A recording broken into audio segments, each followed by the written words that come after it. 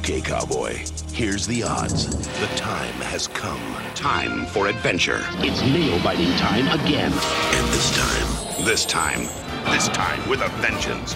This time, it's personal. It couldn't possibly get any worse. Attack of the Third rides again. I am your host, Night Owl Joe. And I am Dave, better known on Twitter, I guess, as Darn That Dave. And this time we are covering a classic movie, a good movie. I'm sure that Dave is happy about Indiana Jones and the Last Crusade. Yeah, and who's responsible for us actually watching a good movie this time? I'll give that honor to you. You picked this one out for sure. Yes, absolutely. I needed a palate cleanser after the hideous movie that you made me watch. So we have moved to Indiana Jones and the Last Crusade. So I mean, obviously, it feels silly to ask this question. I'm sure you've seen this 1,000 times before. This is not a first time watch for either one of us, right? Right. Yeah, absolutely. All right. So did you notice like anything different when you watched it this time? Kind of how did you go into the movie? I did notice a couple things that not new essentially, but that struck me a different way than they have before. One of the things that I don't think I ever really paid much attention to or gave enough credit to was River Phoenix's performance as young Indy. He got the mannerisms down, phenomenal.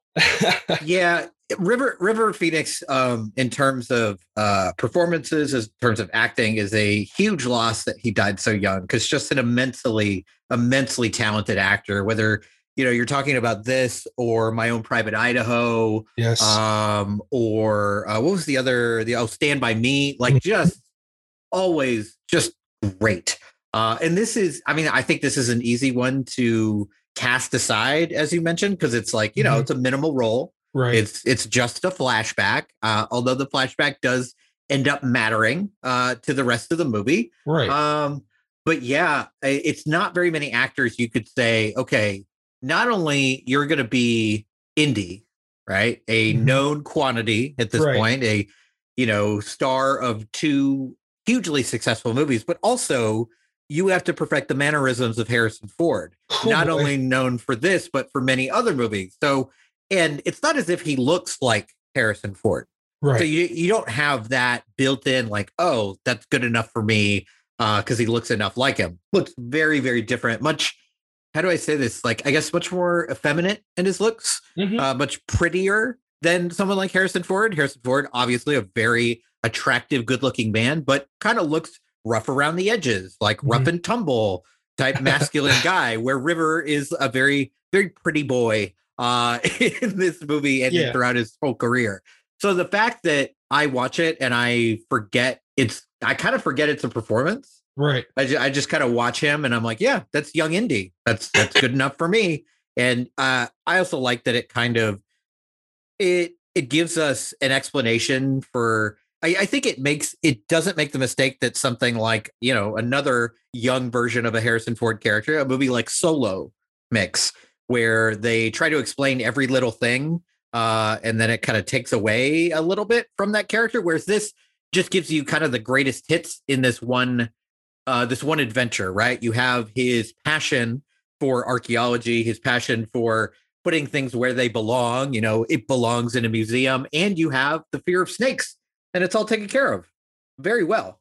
Very much so. It does kind of tackle everything that makes Indy almost in one go. The hat, his image, or the whip too. Yeah, the whip, the scar on his chin, but it's handled in a way that feels organic, and it doesn't feel like they're saying, "Hey guys, here it is." Right. This is in what, 10 minutes? Yeah. It's masterful stuff. Oh yeah, very much so. And it again shows how Spielberg, and he doesn't get enough credit for this, I think, in today's sort of film discourse, which is nauseating. Spielberg can take B-movie material and direct it with such craft and style that he elevates it to the point where I think a lot of people don't realize he's just doing an outsized, Hollywood big budget Saturday serial, Saturday matinee serial. Mm-hmm. And I mean, it's all there, but these movies, they have like, I guess, a prestige quality to them because they're just so well directed. You don't see that kind of quality in other films of the same genre. Yeah, absolutely. And I think it's really interesting that I think basically what you're led to believe here in this elongated sequence is this criminal, this treasure hunter, is weirdly, in a lot of weird ways, kind of who Indy chooses to emulate. Maybe not in personality, but certainly in personal style. And it's a very odd choice because that character could be seen as someone who is purely negative. But I like the fact that it kind of ends with, essentially, it's the idea of, you may have lost the battle, but you haven't lost the war yet. Like, pick yourself up and keep trying. Yeah. I think it's a really interesting thing to do, to have this guy who is the opposite of what Indy wants to be. Absolutely. But yet take some stuff from this. Oh, I absolutely agree. And it's interesting because for our viewers who don't know yet, one of the test episodes we did, we sort of, finding our legs here, we talked about, Temple of Doom. And in that, we talked about, Indiana Jones as a symbol of masculinity and how it's very different from other masculine macho symbols from that era. And that it's not about how, strong he is or how invincible he is. It's the opposite. It's about how, resilient he is, how respectful and knowledgeable he is. And I think that scene with this character who's only listed as Fedora in the credits, it symbolizes that perfectly in the end, where, this guy could have been played up as a total villain. Like, but he says, you lost today, kid. But that doesn't mean you have to like it. And that's Indy, that's his personality. And that guy was like, the flip side of the coin. And I thought that scene just tied everything together perfectly. Yeah, that's a really good point. And, kind of as a lead into the main plot of this movie, another thing we talked about in that, quote unquote lost episode, because that would be Attack of the Second. And Joe just can't have that. No number twos in this show. One of the things we talked about is one of the things that I think connects the audience so much to Indy as opposed to other action stars is that he does what he does for people he loves, for his family, for his friends. And man, if there was ever a movie about Indy and his family, Indiana Jones and the Last Crusade is really it, isn't it? So you're telling me this time it was personal? Shut up. Jesus, you and your horrible taglines. Yes, Joe, this time is personal. It really is, though. And I think that's part of what makes this, outing so special with Indy, is because we've had all of these people that are sort of a surrogate family. And when you finally, open the box and take a look inside and you see his real family, it's every bit as dysfunctional and simultaneously endearing as you would come to expect from a Spielberg movie. Yeah, absolutely. And I think, this movie makes a lot of really interesting choices. Indy is always kind of put upon, but he always feels like, at least in the first two movies, that he's still very much in control of the situation. Yes. He's the one who's leading. And I love the fact that in this, as soon as, Henry Jones Sr. is introduced, you can see him almost sink into the background a little bit. Like he's constantly kind of frustrated and isn't really able to be himself because he's constantly being told by his dad, they're like, no, you can't act like that. Why would you have a gun? Why would you do all these things? That's not the family business, which I find really interesting. And it's yet another really great physical comedic performance from Harrison Ford. Absolutely. I especially love the scene where he's trying to rescue his dad from the castle and he crashes through the window, gets hit over the head with the vase, and he's like, Junior, he just stands at attention immediately. So well trained. Yeah, exactly. Like he has been through it before. And, speaking of those comedic moments, in that very scene, there's a moment where, Sean Connery played his father, says, I'll never forgive myself. Well, it breaks the heart. And the head. You hit me, Dad. I'll never forgive myself. Don't worry, I'm fine. Thank God. It's fake. Yeah. Like, that's Dad. Like, what are you going to do? Yeah. and I think I love that the character of Indiana Jones precisely because he is constantly in that position. Like one of my friends was mentioning that, he has Harrison Ford has a propensity for taking a certain kind of roles that allow him to do a certain kind of thing. And even though he disappears into those roles, they're not often very comedic. And when he plays Indy, he's so frustrated all the time. Right. Especially in this one, like you pointed out, so frustrated, and it leads to some fantastic comedy throughout the movie. Right. This is probably the funniest one of the three.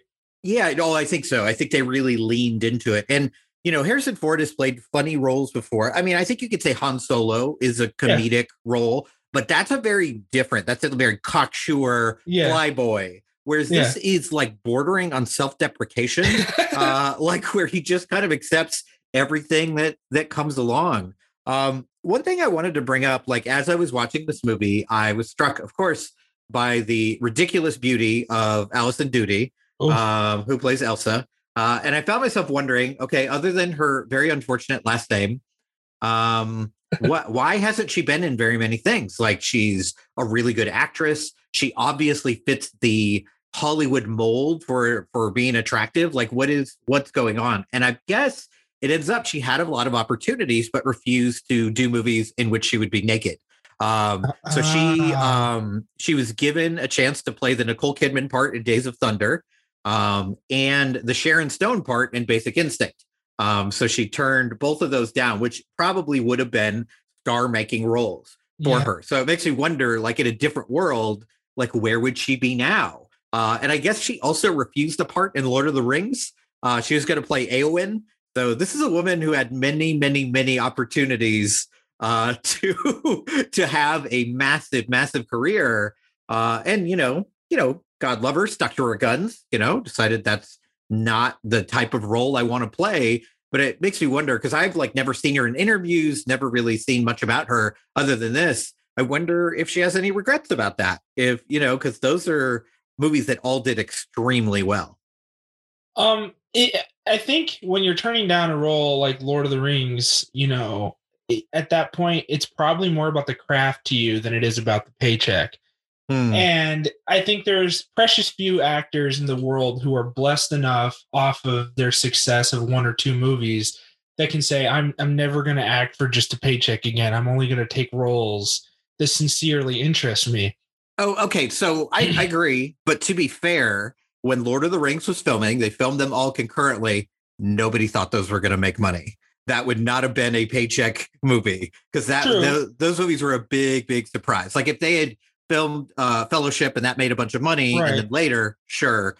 But yeah, it's really interesting. But she's, I read some interviews with her, and she seems pretty happy with herself. She's, at one point she lived in a 1.95 million pound estate with a 10,000 square foot house in Ireland. So she's clearly done okay for herself. I'm not, telling everyone let's pity poor Allison here, but it was, anytime you see a gorgeous blonde who has even a modicum of acting talent, and she clearly has more than that, right? You think like, what happened? How did this woman not become just a international massive star? But she stood her ground and made some choices. Like, because I mean, you talk about Basic Instinct. I mean, that absolutely made Sharon Stone a mega star immediately. That movie came out and she became one of the biggest celebrities in the world. And like, whether you think that's a good thing or not is up to the person. I can see that not being not a great experience, especially given the scenes in that movie in particular.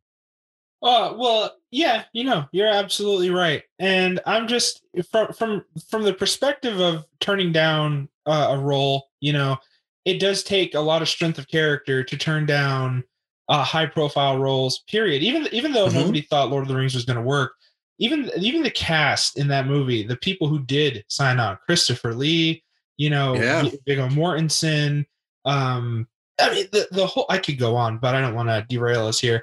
But to even have a glimpse of that ensemble and say, no, I'm good. It's like, respect, sticking to your guns. That's absolutely. And I guess she made her film debut in a James Bond movie. She was in A View to a Kill, and she was the youngest Bond girl ever. Oh, So she's got that going for her, I guess. that was her, huh? Okay. Yep. Jenny Flex, another classic Bond girl name. But yes, I mean, I think she's kind of wonderful here. I think it's actually kind of an underrated performance because I think it's a really difficult performance to give.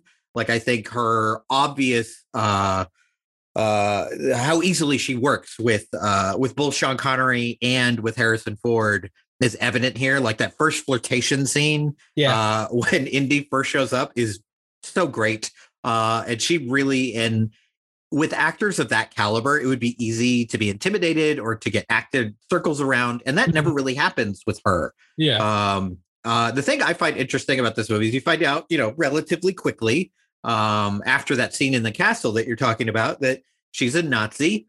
She's working with the Nazis. So she's, terrible, obviously. And yet by the end of the movie, you feel at least a tiny bit of pity for her, or maybe you don't. Maybe that's just me. Maybe that's my weakness for hot blondes. But I feel like even in that moment, like, because she certainly pays for her mistakes.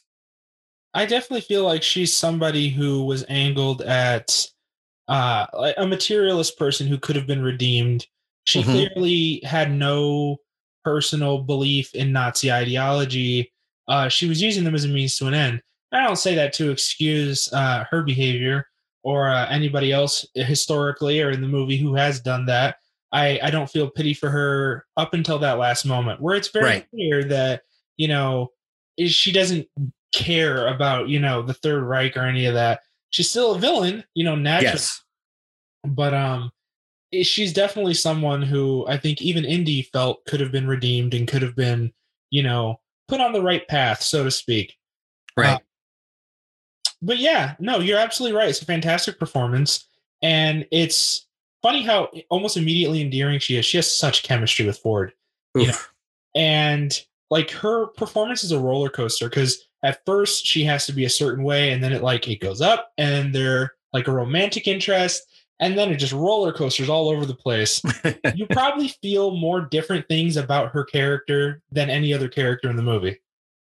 Yeah, I think that's accurate. I think she has the most interesting arc of any of the characters in the movie, and that's not a shot at the writing of the movie as far as the other characters, but as you mentioned, this is yes, it's filmed very well. It has major stars. It has, lots of money behind it, but this is a B movie. Right. Like this is an adventure movie. It's not designed to like make you weepy. It's not designed to like have these gigantic character arcs. Like, who's good and who's bad. Right. Basically from the beginning, or at worst, like 30 minutes into the movie, where everything is. But you're right. She has this interesting arc where she starts out as an ally and then becomes a foe. And then you realize she's just kind of playing a part in order to get where she wants. And then she has a moment where she almost turns back good, but then gives in to that desire for fortune and glory, for immortal life, for whatever it may be. And that ends up being her downfall. I find it interesting that her downfall isn't working with the Third Reich. Her downfall is like, I want to take advantage of this thing that should probably be buried forever. Oh yeah, absolutely. And in some aspects, she feels like a female version of Belloc from the first movie. There were some moments. Belloc had some comedic relief moments, and even though he was working with the Nazis, he definitely, in certain scenes was the only thing standing between them and Karen Allen. I feel like in that same after that same idea, we have this character here. But I give props to Spielberg because, they talk a lot about James Bond behind the scenes and that he wanted to make a James Bond movie. He ended up making Indiana Jones and, the Globetrotting Adventures. Here's the franchises, essentially, and correct me if I'm wrong, the first femme fatale. And she doesn't get swayed to Indy's principles just because he had a role in The Hay with her. Yeah, you're absolutely right. I was thinking, like, is this the first, like, kind of evil woman? And yeah, I think you're right. And that's kind of surprising. Yeah. Like, that feels like something that would be in here. Like, there's certainly contentious relationships with women that Indy has, but no full on villains. And this is really the first one you get.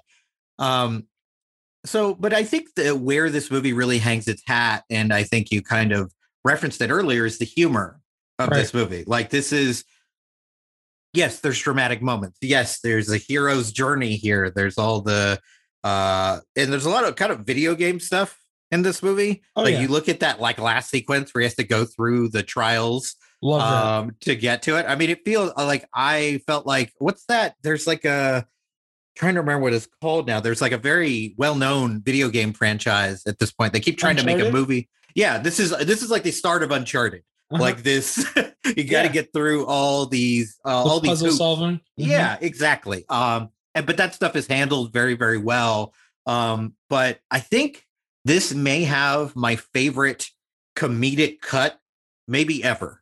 There's a scene where Marcus is kind of their last hope. And Indy like just looks at it like, you'll never find him. He speaks 100 languages. He knows every custom. He'll blend in. And then they cut. And it's him like wandering around. English? Anybody English? Brody's got friends in every town and village from here to the Sudan. He speaks a dozen languages, knows every local custom. He'll blend in, disappear. You'll never see him again. With any luck, he's got the Grail already. Does anyone here speak English? Or even ancient Greek? Water, no, thank you, sir. The fish make love it. So fantastic. And really, I think it's kind of an underrated skill of Spielberg is his comedic chops. Like he's very good at it. He's good at balancing it. Yeah. This movie comes close, but I don't think any indie movie goes too far into comedy where you're like, okay, now there's no stakes. Now I can't take this seriously. He's very good at just tiptoeing along that line. I mean, and, Connery has always been great, despite the fact that he, thinks beating women is okay. That's not so great. But as an actor, has always been wonderful. To me, definitely the best James Bond. Has always had that sense of cool. Yeah. And this is a movie that in a lot of ways, like, disregards all that. Yeah. Right? There's no cool in this performance from of Henry Jones. Like that's not who he is. Like the sequence in the plane is one of my favorites. His like, I'm sorry, they got us, son, as he has completely destroyed this plane with the gun in the back.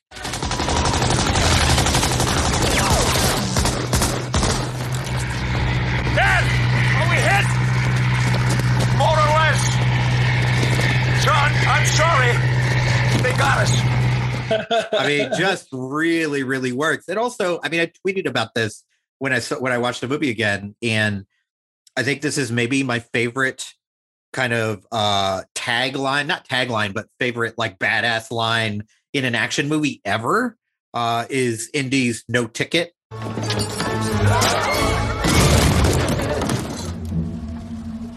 No ticket.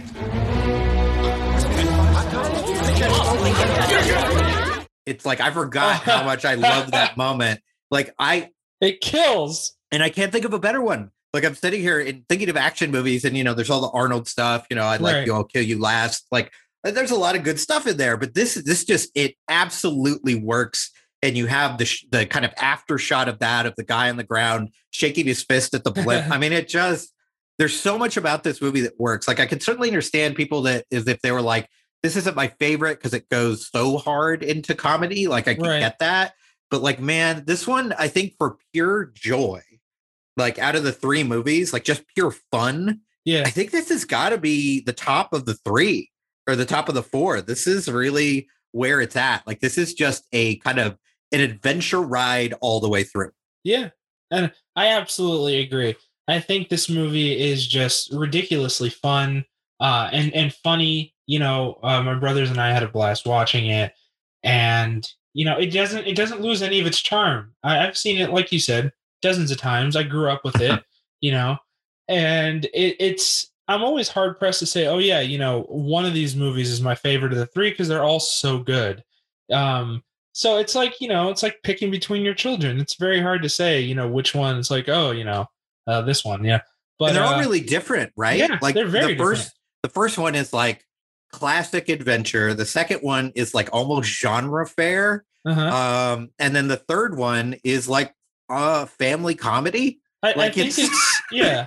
I can agree with that. And I think if you take a step back and you look at the actual narratives, I think each Indiana Jones movie represents a different thematic um, cornerstone of Spielberg's filmography.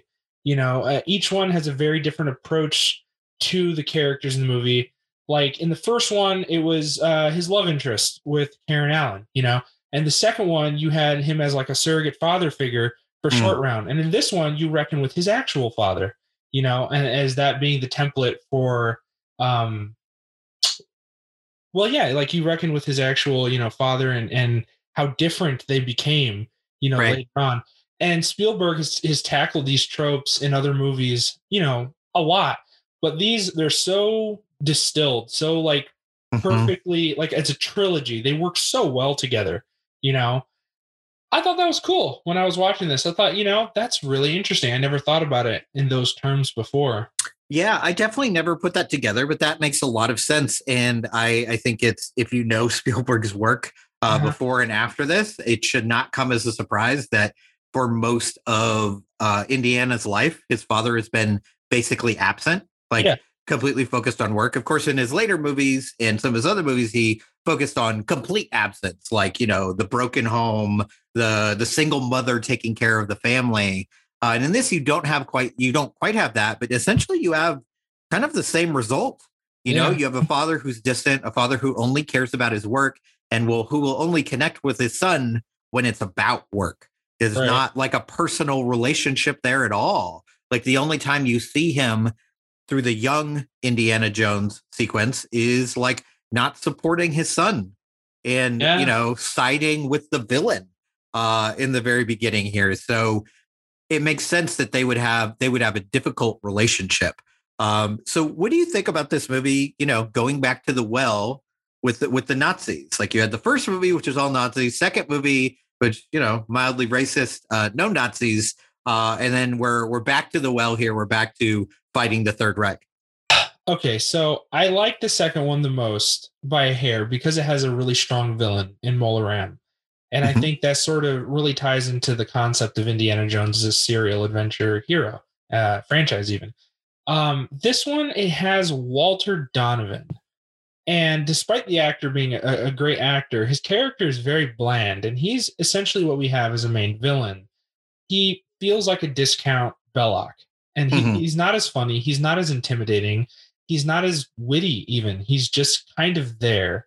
And again, if Indy had done nothing, if he had stepped back and done nothing, the Nazis would have all killed themselves in the freaking Grail room. That's it. Yeah. Just like the first time, the Nazis are bumbling, inept idiots who, for all their evils, are just kind of ridiculous. And I think part of that is the dressing down concept. Mel Brooks did that with one of his movies too, of, making the Nazis out to be idiots because they're so bad. But I think when you have them as the villains in your adventure movie, lean into that, make them vile, make them diabolical. If I knew nothing about the Nazis, right? I'm 5 years old, didn't know anything about the Nazis. I would not understand from watching these movies why they are so evil. These movies never touch on that. Right. Well, I think the first one does. I mean, you have kind of, I can't remember the character's name now, but the character at the beginning who gets burned by the little piece of jewelry. Like he's clearly the stand-in for the evil, the like absolute evil of the Nazis. But I think you're right. In this movie, you don't really have that. I think they're kind of figuring, you get it. They're Nazis. It's shorthand. They're evil. And you're right. This lead villain is much more of a plot device than anything else. He's there to set things in motion. Like he's the one who tells Indy, that his dad is missing. And he's like, I need you to do this for me, and kind of sends him on this chase.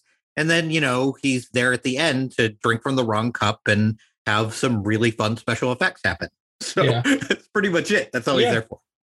And I think if just on that merit alone, that this, Last Crusade might be my least favorite of the three.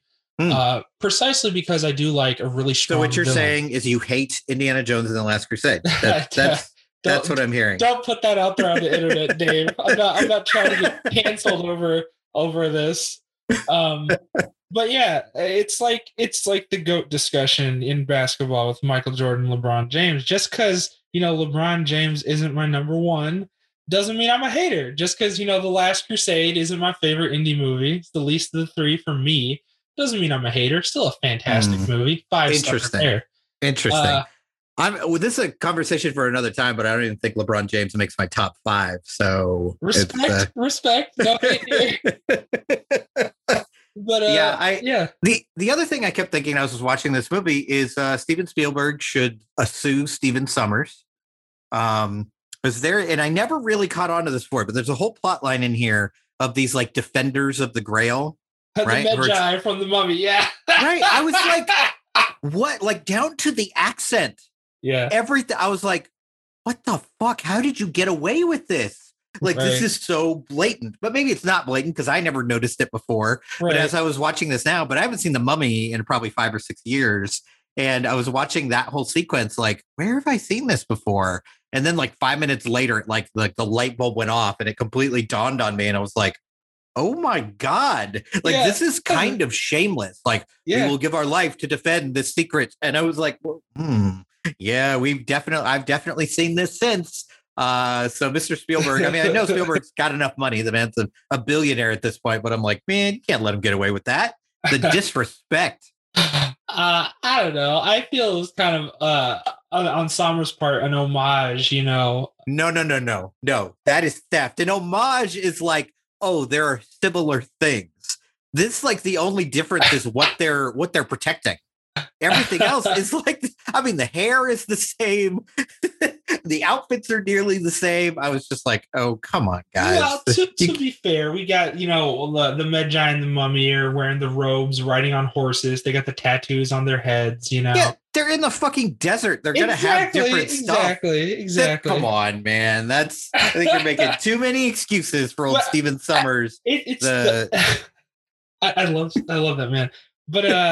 But no, like I think The Mummy itself is an homage. Like the whole movie, the direction they took with it from horror to adventure is very much a proto Uncharted, as much as Indiana Jones is. Making Brendan Fraser that much more wisecracking, that much funnier. The template was Indiana Jones from top to bottom for that whole movie. In fact, if you deep faked Harrison Ford's face over Fraser, you have another Indiana Jones movies there. Jesus, the disrespect to Brendan Fraser. Has the man not gone through enough? You can't give him one great role. You have to. All he'll have left is Encino Man and George of the Jungle. If you take this away from him, let the man live. Oh, come on. Interestingly enough, I think the parallels sort of go on from there with Brendan Fraser. He did Looney Tunes Back in Action, which had bear with me. That movie revolves around him having to rescue his father, who's played by Timothy Dalton, a former Bond actor. Oh, Jesus. Brendan Fraser was the Harrison Ford, the younger Harrison Ford of that era of movies. And he definitely leaned into his comedic chops. Yeah, I mean, you can definitely argue that. I thought you were going to make some weird... We were talking about Jordan before. I thought you were going to make some weird Space Jam versus Looney Tunes thing. And I was very... very concerned because like all I see online about this new Space Jam movie is like the rabbit isn't sexy enough. That's the thing that people are upset about. And I love when people online tell on themselves like this. Yeah. Where you're like, wow, you're watching Lola Bunny a little too closely, sir. You need to maybe take a step back and think about your life. Too much of your personality is staked whether or not the cartoon rabbit is sexy. But yeah, I love Indiana Jones as a whole, as a franchise, and I love everything that it influenced in the genre and then subsequent blockbusters. So I don't really have anything overtly negative to say about this movie, even with my gripes about the villain. I still think it's a blast. 5-star right movie. So for you, the villain is kind of the only thing that stands out as kind of a negative in this movie. It's a two-pronged thing, because if they had a villain who was like a devout Nazi and was also terrifying, it would be a simple fix. I'm very curious as to why Spielberg chose to have a villain who is divorced from Nazi ideology. Well, I think he's very, if you look at 1 and 3 especially, he's very interested in that kind of like the banality of evil. Like, someone who's like in it, but not in it like 100%. Right. They're in it for themselves, but not. So I can kind of see it, but it's done much better in Raiders than it is here for sure. So here's the thing that upon rewatch, and this may shock you and maybe the end of our podcast, maybe the end of our friendship. Here's what doesn't work for me in this movie. What doesn't work for me is the cameo Adolf Hitler signing his book. I agree. Oh God, it's so silly. And I remember when I was a kid watching this, I thought that was the coolest, funniest moment of the movie. And I watch it now and I'm like, this is so unnecessary. Yeah. Like, I don't need this here. It's, it's an easy gag. It feels like it's a little bit beneath everything else in this movie because like there's a lot of comedy in this movie, but most of it is very smart. Yeah. Like even like when, when that quote unquote rescue happens and they get captured. Right. That sequence where it's like, oh, you don't think I'd bring the book here, do you? And then like you see the look on Indy's face, like, God damn it, I did it again. Like I somehow found a way to screw this up. That stuff all really works. It's relative, it's silly, but it's still smart comedy. Whereas that Hitler moment feels like I've been hit over the head with a sledgehammer. Like it's almost like you are forgetting that they're Nazis. So we have to have the most recognizable Nazi show up, with the mustache and the whole deal. And I was just like, I used to really like this moment. And I watched it now and I'm like, this doesn't really work for me anymore. And that definitely surprised me. I agree. I think that's probably the one scene that pushes, the humor as a total closer to farcical territory. And I mean, it acquits itself perfectly fine afterwards. But literally at that scene with my notes app, I wrote down too funny ? Mm-hmm. Like, is it just because too funny ? But like, I didn't laugh this time. Like the most evil thing the Nazis actually do in this movie, besides attacking the Jones boys, is burn books. Right. And I mean, in the first movie, you saw them terrorizing people, taking over the ship, stealing stuff from people. In this movie, they actually pay off, the king of that area with the car. Every scene they're in, they're not threatening. They're kind of the butt of, the humor several times. Right. And it kind of undercuts the severity of their involvement and the gravitas of what they are historically. It's like, okay. Yeah. And even like there's a scene where, our female lead is threatened and it's all for show. Yeah. Right. I mean, everything with the Nazis do here is for show. And it does feel like Spielberg kind of fell into the trap of the kind of like Nazis are a shorthand for evil. So I don't have to make a threat here. Right. You'll just figure it out. But you're right. They are kind of silly and they don't feel very dangerous. Like the most dangerous things in the movies are kind of self-inflicted. Right. Going underneath the church, which has a great X marks the spot moment. It's a nice little callback to the beginning of the movie. It really works. It's great. But them having to dive under the water and the rats attacking them. And that's another thing I like, that Indy's father has his own fear of animals, like rats, big ones. It's a good moment. But that stuff is dangerous. The stuff with the guys protecting the secret of the Grail is dangerous. And then, of course, going on those quests at the end, Jehovah starts with an I. That stuff is very dangerous as well. But nothing the Nazis do, they seem to be, as we mentioned with our villain, just there to make Indy run. It's just there to speed him up. Right. But I will say that, obviously no one's heard this, but in the test episode we complained about the special effects in Temple of Doom that got pretty cheap near the end there. And this, you don't have that. I think overall they're very good. Certainly you can see that they are older effects, but not so much that it takes you out of it. But maybe my favorite effect in the movie, other than the death of our villain, which is suitably hideous, is the bird attack headed by Henry Jones. It's a really great, smart moment. I really like that. But most of the action here is really good. And like, honestly, You know what will never get old in an Indiana Jones movie? What's that? The punch sound effects. Oh, they're the best. They are ridiculous and over the top. And in any other movie, I would probably roll my eyes. But other than the theme music, I don't think anything screams Indiana Jones more than that particular Foley sound effect. And that goes to show you. I think it was Ben Burtt, isn't it? The sound designer for these movies. Fantastic sound design. The whip crack, the rat sounds, the higher register of chickens for that. Thousands of chickens. The sounds for rats. The man's a genius with the sound design, and it's really become iconic. Every time that just whack another guy across the jaw, and then all that stuff. Yeah, and I think the last thing I want to mention is that in terms of quality, because at this point it was a trilogy. Yes. Of course, there was a fourth movie, and I'm sure there will be a fifth and a sixth. But I am hard pressed to think of another trilogy that is this good across the board.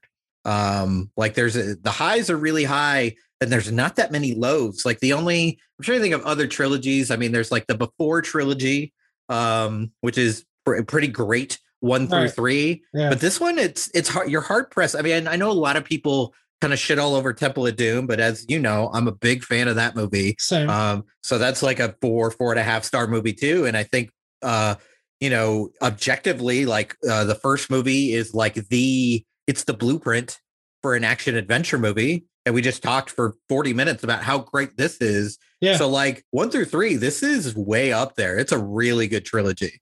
Yeah, it definitely it's in rarefied air there, because any trilogies you can name, they are also the exception, not the rule.